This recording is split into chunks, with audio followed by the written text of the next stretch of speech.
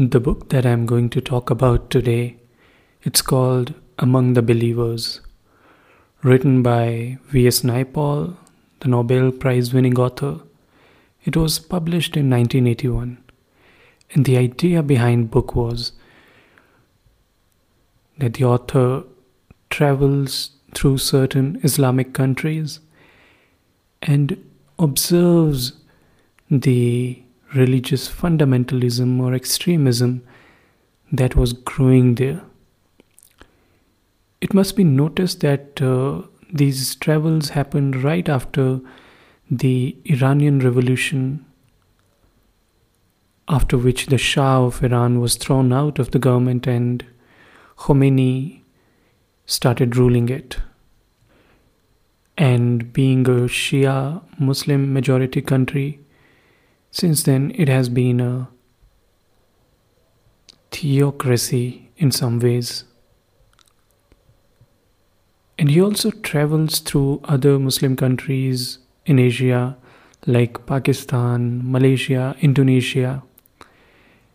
And one of the purposes for that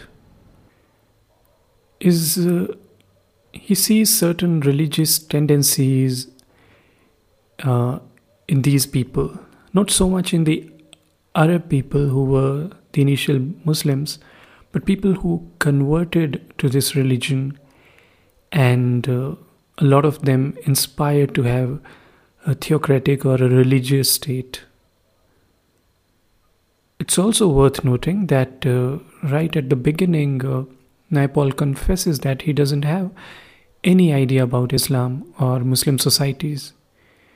Just a few basic things here and there, the name of the Prophet or the Quran, just the very basics.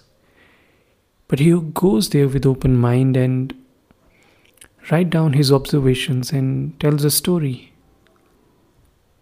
And as I said, the driving force is to understand the religious fundamentalism in Islam and what really is driving that in Muslim societies. It must be noted that it was written 40 years ago and the challenge is still the same. The Islamic world is still fighting the same battle where certain people are obsessed with establishing a religious state, and there are certain people who are opposing them. And this has been that kind of experience for the last many decades. Now the portion that I'm going to read for you today, this comes from Naipaul's travels in Pakistan. And in many ways, Pakistan is quite an interesting country, or at least it has become quite an interesting country, because when it was created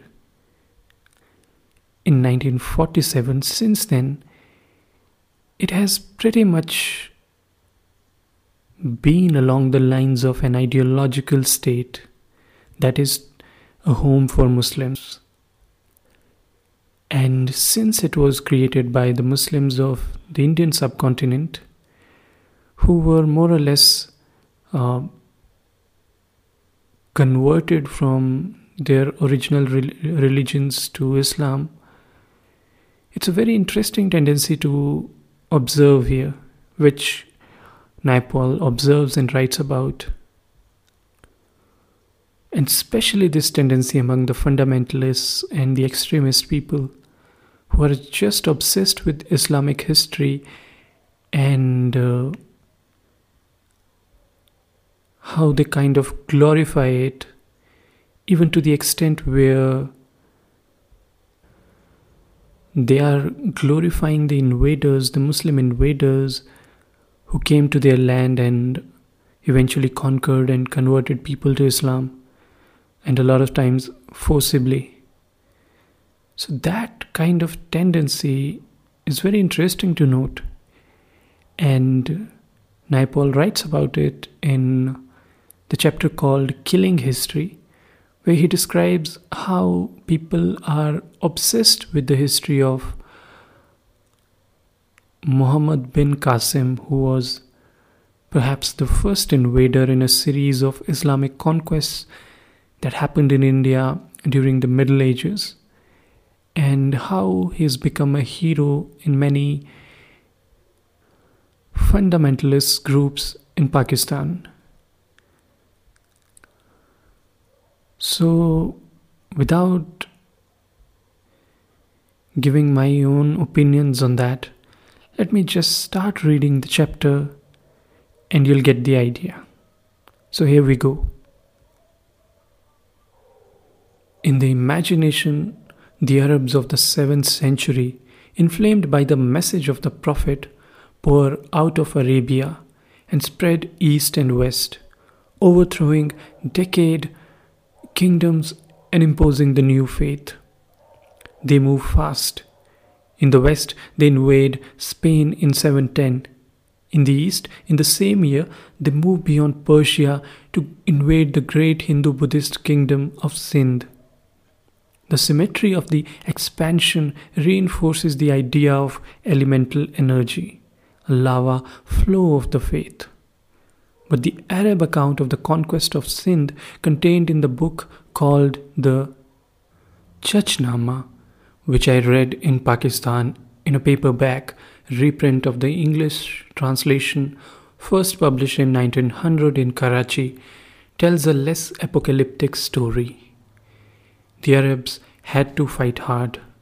They turned their attention to Sindh at some time between 634 and 644, during the reign of the second caliph or successor to the Prophet, and in the next 60 or 70 years made 10 attempts at conquest.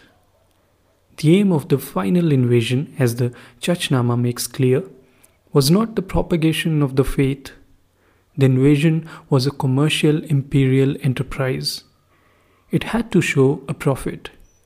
Revenge was a subsidiary motive.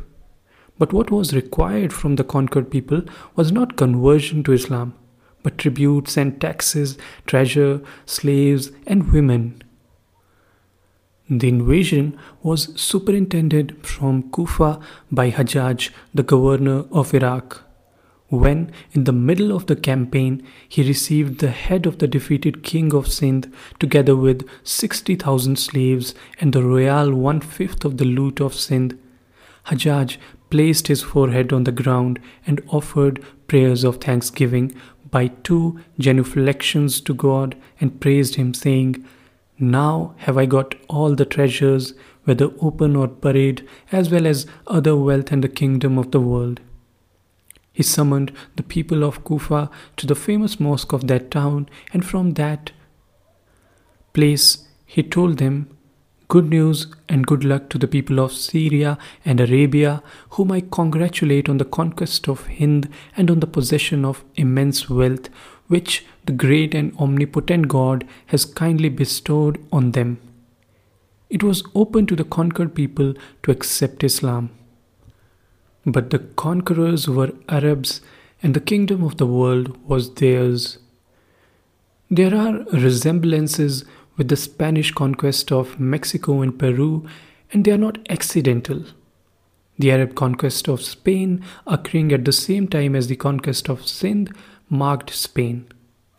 800 years later, in the New World, the Spanish conquistadors were like Arabs in their faith, fanaticism, toughness, poverty, and greed.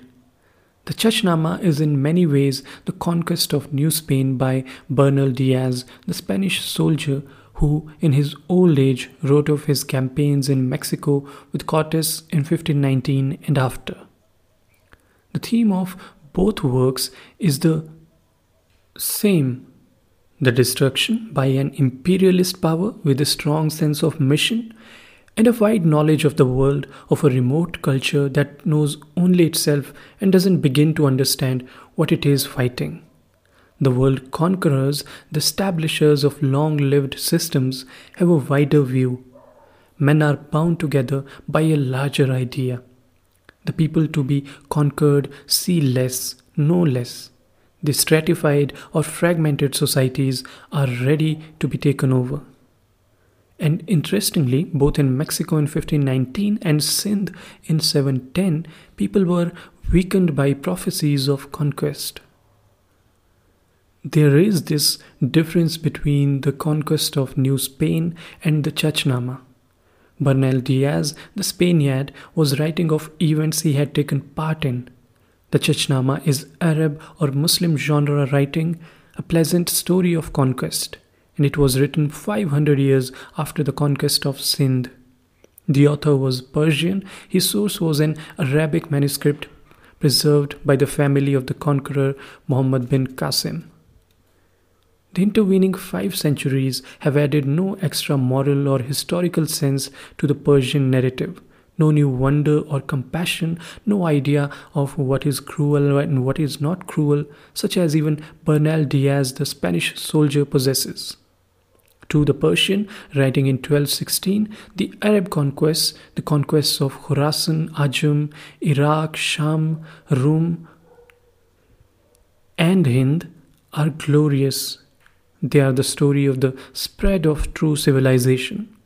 Conquest is pleasant to read about because conquest is based on spiritual rectitude and temporal excellence, of which learned philosophers and generous kings would be proud, because all men attain advancement to perfection by acknowledging as true the belief of the people of Arabia.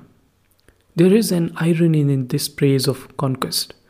Not many years after those words were written, the invading Mongols were to arrive in Persia and Iraq, and the Arab civilization which the Chachnama celebrated was to be shattered, stupefied for centuries. The Chachnama begins with an account of the native dynasty of Sindh that is to be overthrown by the Arabs. In this part of the narrative, dates are few, and there are elements of the fairy tale. The dynasty was founded by Chach. Chach was a Brahmin ascetic who lived with his brother in a village temple. One day he went to the palace of the king and offered his services as scribe and secretary to the chamberlain. Chach was tall and handsome. He spoke well and wrote a beautiful hand. He became first a correspondence clerk, the chamberlain, when the chamberlain died, and then prime minister. It happens one day that the queen, normally secluded in the private apartments of the palace, sees the handsome Brahmin prime minister. She falls in love with him and makes a declaration to him. He is nervous. He tells the queen that there are 4 things man should never trust or take for granted: a king, fire, wind, and water. But the queen pleads. She asks only to be allowed to look at Chach once a day, and in the end she has her way. Chach, the Brahmin ascetic, becomes the queen's lover, and his power in the kingdom of Sindh is second only to that of the king. Some years pass.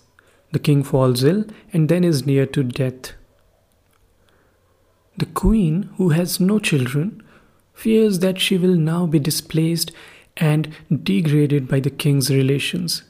Through Chach, she orders 50 sets of chains to be secretly brought to the palace.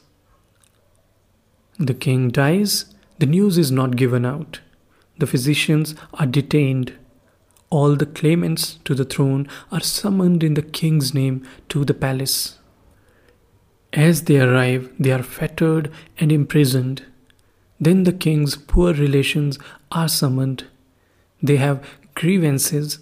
Each poor relation has his particular enemy among the claimants, and now he is given the chance, as though on the king's order, to cut off the head of his enemy and take possession of his property. When all the claimants are killed, it is announced that the king has appointed Chach as his regent. Then it is announced that the king has died. Gifts are made to powerful nobles.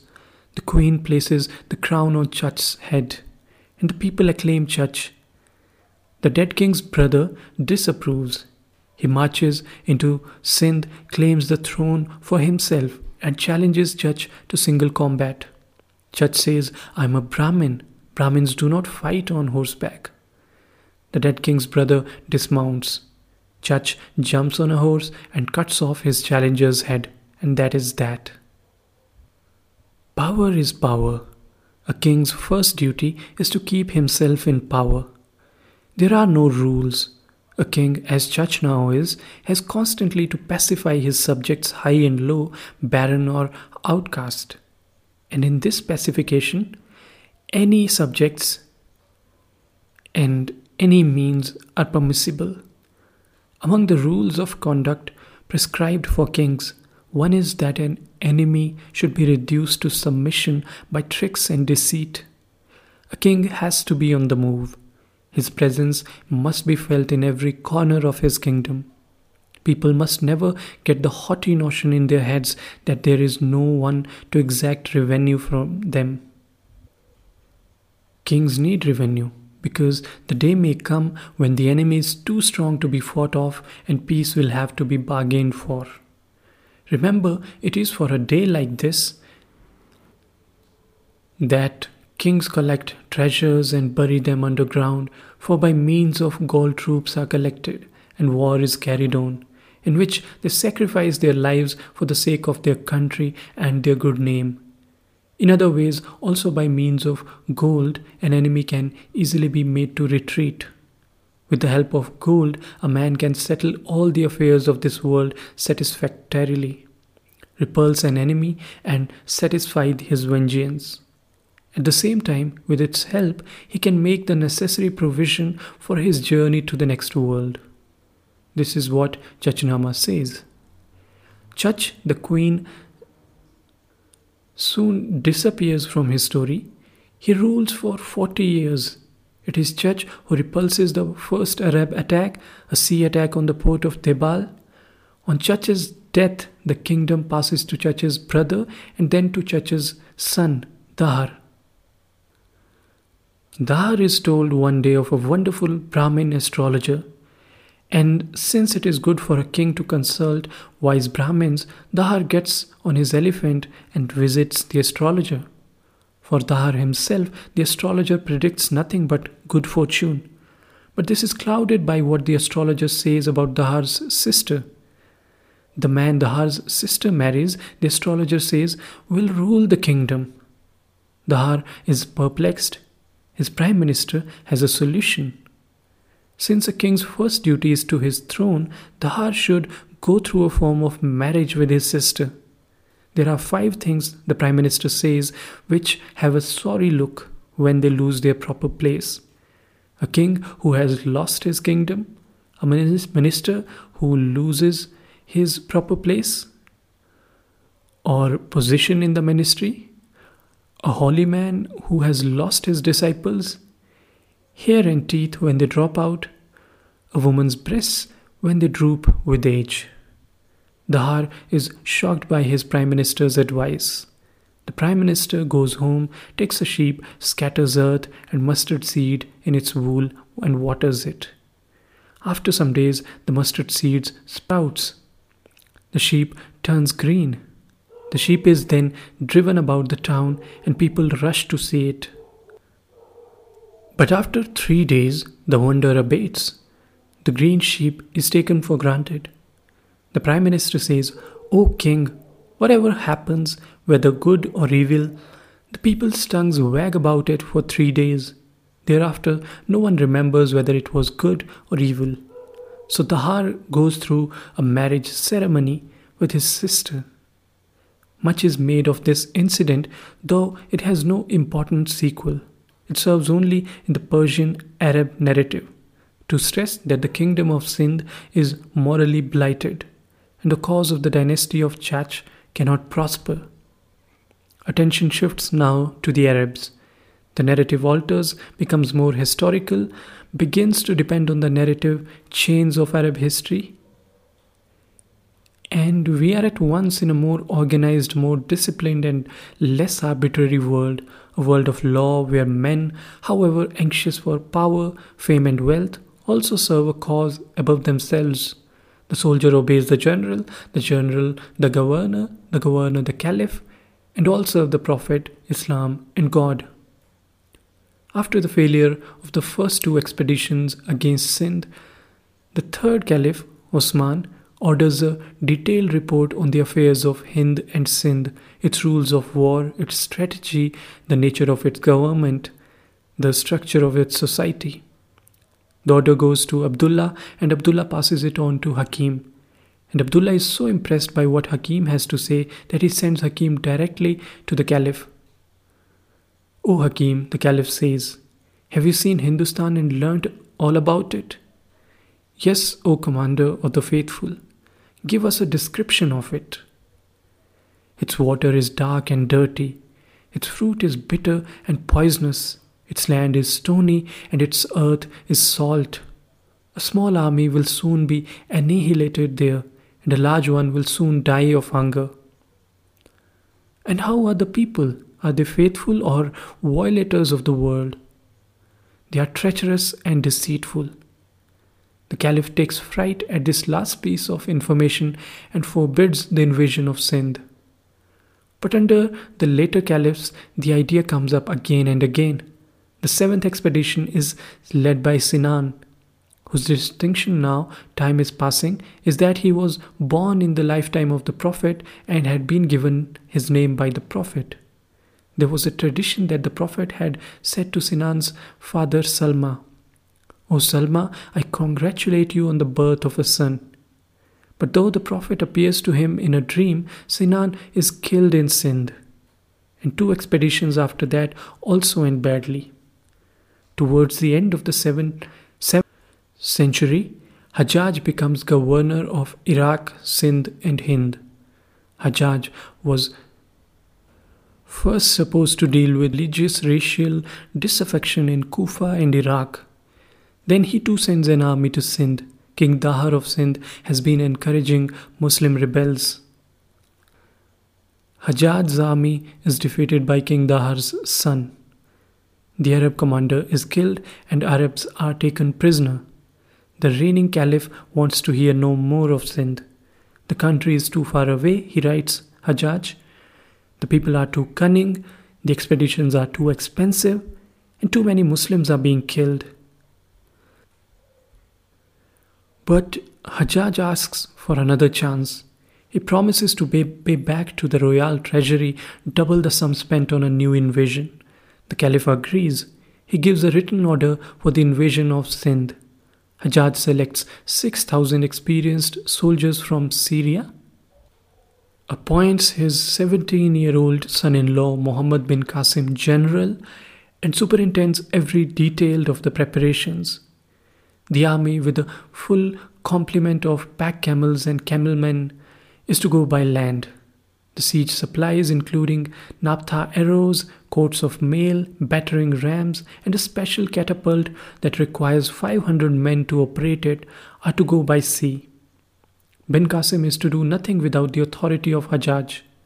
A system of runners ensures that letters get from Sindh to Kufa in 7 days. Hajjaj in his letters constantly mixes military instructions with religious exhortations. Dig a ditch around your camp, be awake for the greater part of the night, and let those of you who can read the Quran be busy reading it. The army must always camp in open ground. At times of battle, the army must always be divided into 5 sections: center, vanguard, rear guard, left wing, right wing, with cavalry on the wings. Bin Qasim arrives at the port of Debal. The supplies sent by sea arrive the same day. But Hajjaj doesn't give the order to engage in battle until the 8th day.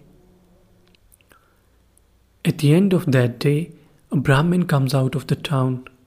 He tells the Arabs that the town is guarded by a talisman. The 4 long flags of green silk that hang down from the arms of the flagstaff on the dome of the great temple of Debal. While the flagstaff stands, the Brahmin says, the people of Debal will fight. It is the first of the betrayals that will assist the Arab conquest. But they are not betrayals really. They are no more than the actions of people who understand only that power is power and believe they are only changing rulers. They cannot conceive that a new way is about to come. Bin Qasim asks his catapult engineer, Jobat, whether he can knock down the flagstaff. Jobat says, if we remove 2 ramrods from the big catapult with 3 stones, I will blow off the flag and pole and break the dome of the temple. 10,000 dirhams for you if you do that, bin Qasim says. But if you fail, and if you spoil the caliph's catapult, Jobat says, let the hands of Jobat be cut off. That is the compact.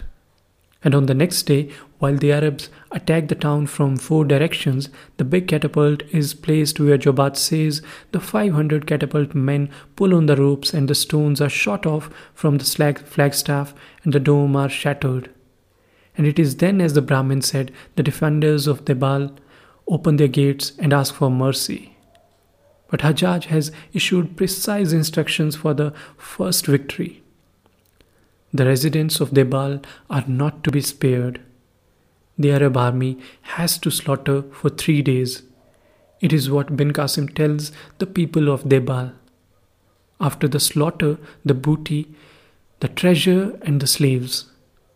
1/5, the royal fifth, is set aside for the caliph, in obedience to the religious law. Hajjaj's treasurer takes charge of that. The rest of the booty of Debal is distributed fairly according to Arab practice, a cavalryman getting twice as much as a camelman or foot soldier. The war is far from over. Sindh is big and has many fortified towns. But Debal sets the pattern, the siege, the betrayal by nobles or Brahmins or Buddhist priests who do not believe in killing, the entry by the Arabs, and the killing, the checking and distribution of the booty after the caliph's fifth has been deducted. It is in the district of Sivistan that the people get to understand the nature of the invader. A spy from the Chanas tribe sees the Arabs at prayer in their camp, the whole army standing up, a picture of equality, unity and union. The general leading his men in prayer but at one with them. The effect on the Chanas people is immediate. They go in a body to the Arabs, who are now having supper, and surrender. Note that Pakistanis today, who have seen the Chinese soldiers building the China-Pakistan road in the far north, are similarly awed by the discipline and unity of the Chinese. After the massacre at Debal, the killing is more selective. Traders, artisans and peasants are allowed to continue in their occupations and practice their religion. Brahmins continue to be administrators. All that is required of unbelievers is the tribute and the special tax. But Hajjaj insists on the killing of the warrior class and the enslaving of their dependents. When he gets Dahar's head and bin Qasim's report of victory, he writes sternly, "My dear cousin, I have received your life-augmenting letter. On its receipt, my gladness and joy knew no bounds. But the way of granting pardon prescribed by the law is different from the one adopted by you. The great God says in the Quran, 'O true believers, when you encounter the unbelievers, strike off their heads.' The above command of the great God is a great command and must be respected and followed." Concluded with compliments written by Nafia in the year 93. And he returns to the point even later in the campaign. He says, "My distinct orders are that all those who are fighting men should be assassinated, and their sons and daughters imprisoned and retained as hostages." So, at the big town of Brahminabad after his entry, bin Qasim next came to the place of execution and in his presence ordered all the men belonging to the military classes to be beheaded with swords. It is said that about 6,000 fighting men were massacred on this occasion, some say 16,000. And King Dahar never understood the nature of the war, never understood that more than his throne was at stake. There was for him in war an element of chivalry and deadly play.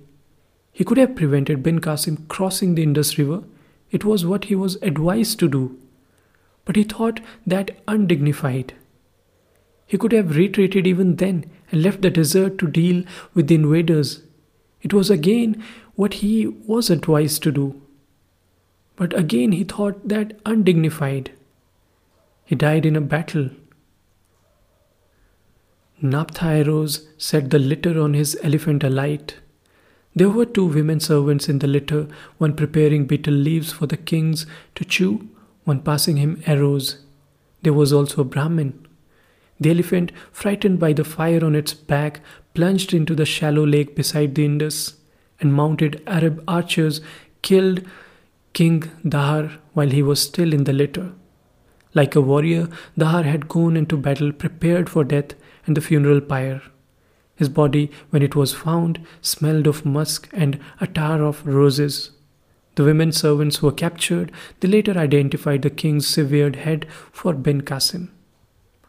The sister Dahar had nominally married for the sake of his kingship, burned herself to death with other women of her household.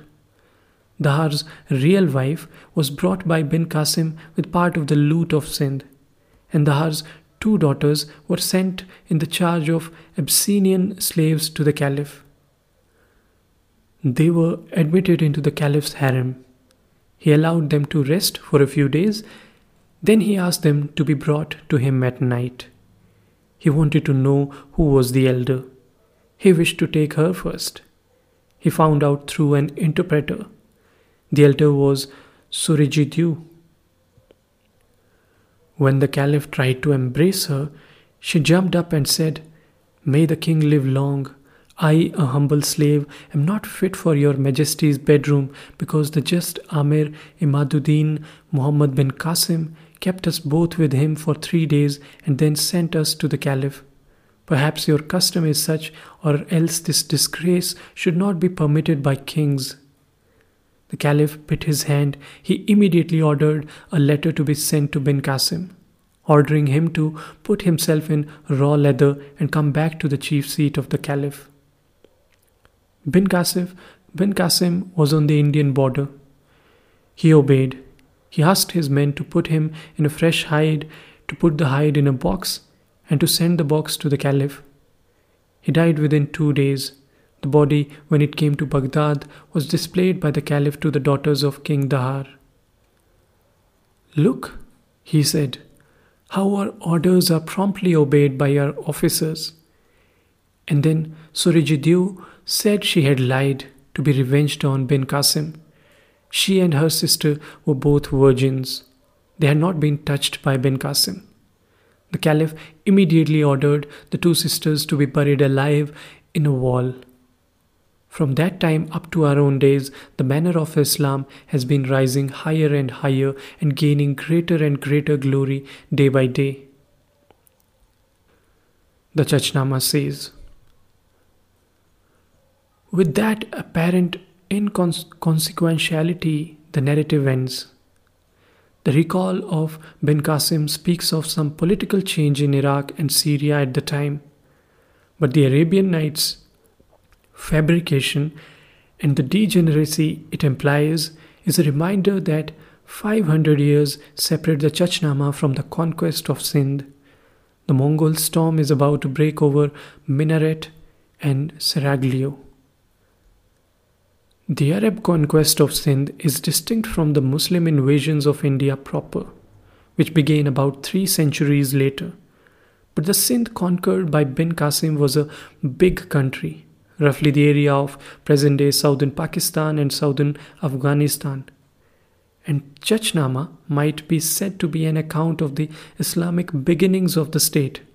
But it is a bloody story, and the parts that get into the school books are the fairy tales. An Arab ship was taking gifts to the Caliph, the ship was seized by King Dahar, and Muslims were made captives. The women among them called out, "Hajjaj, save us, save us." To rescue them, Hajjaj invades Sindh. Little things have to be changed even in the fairy tales.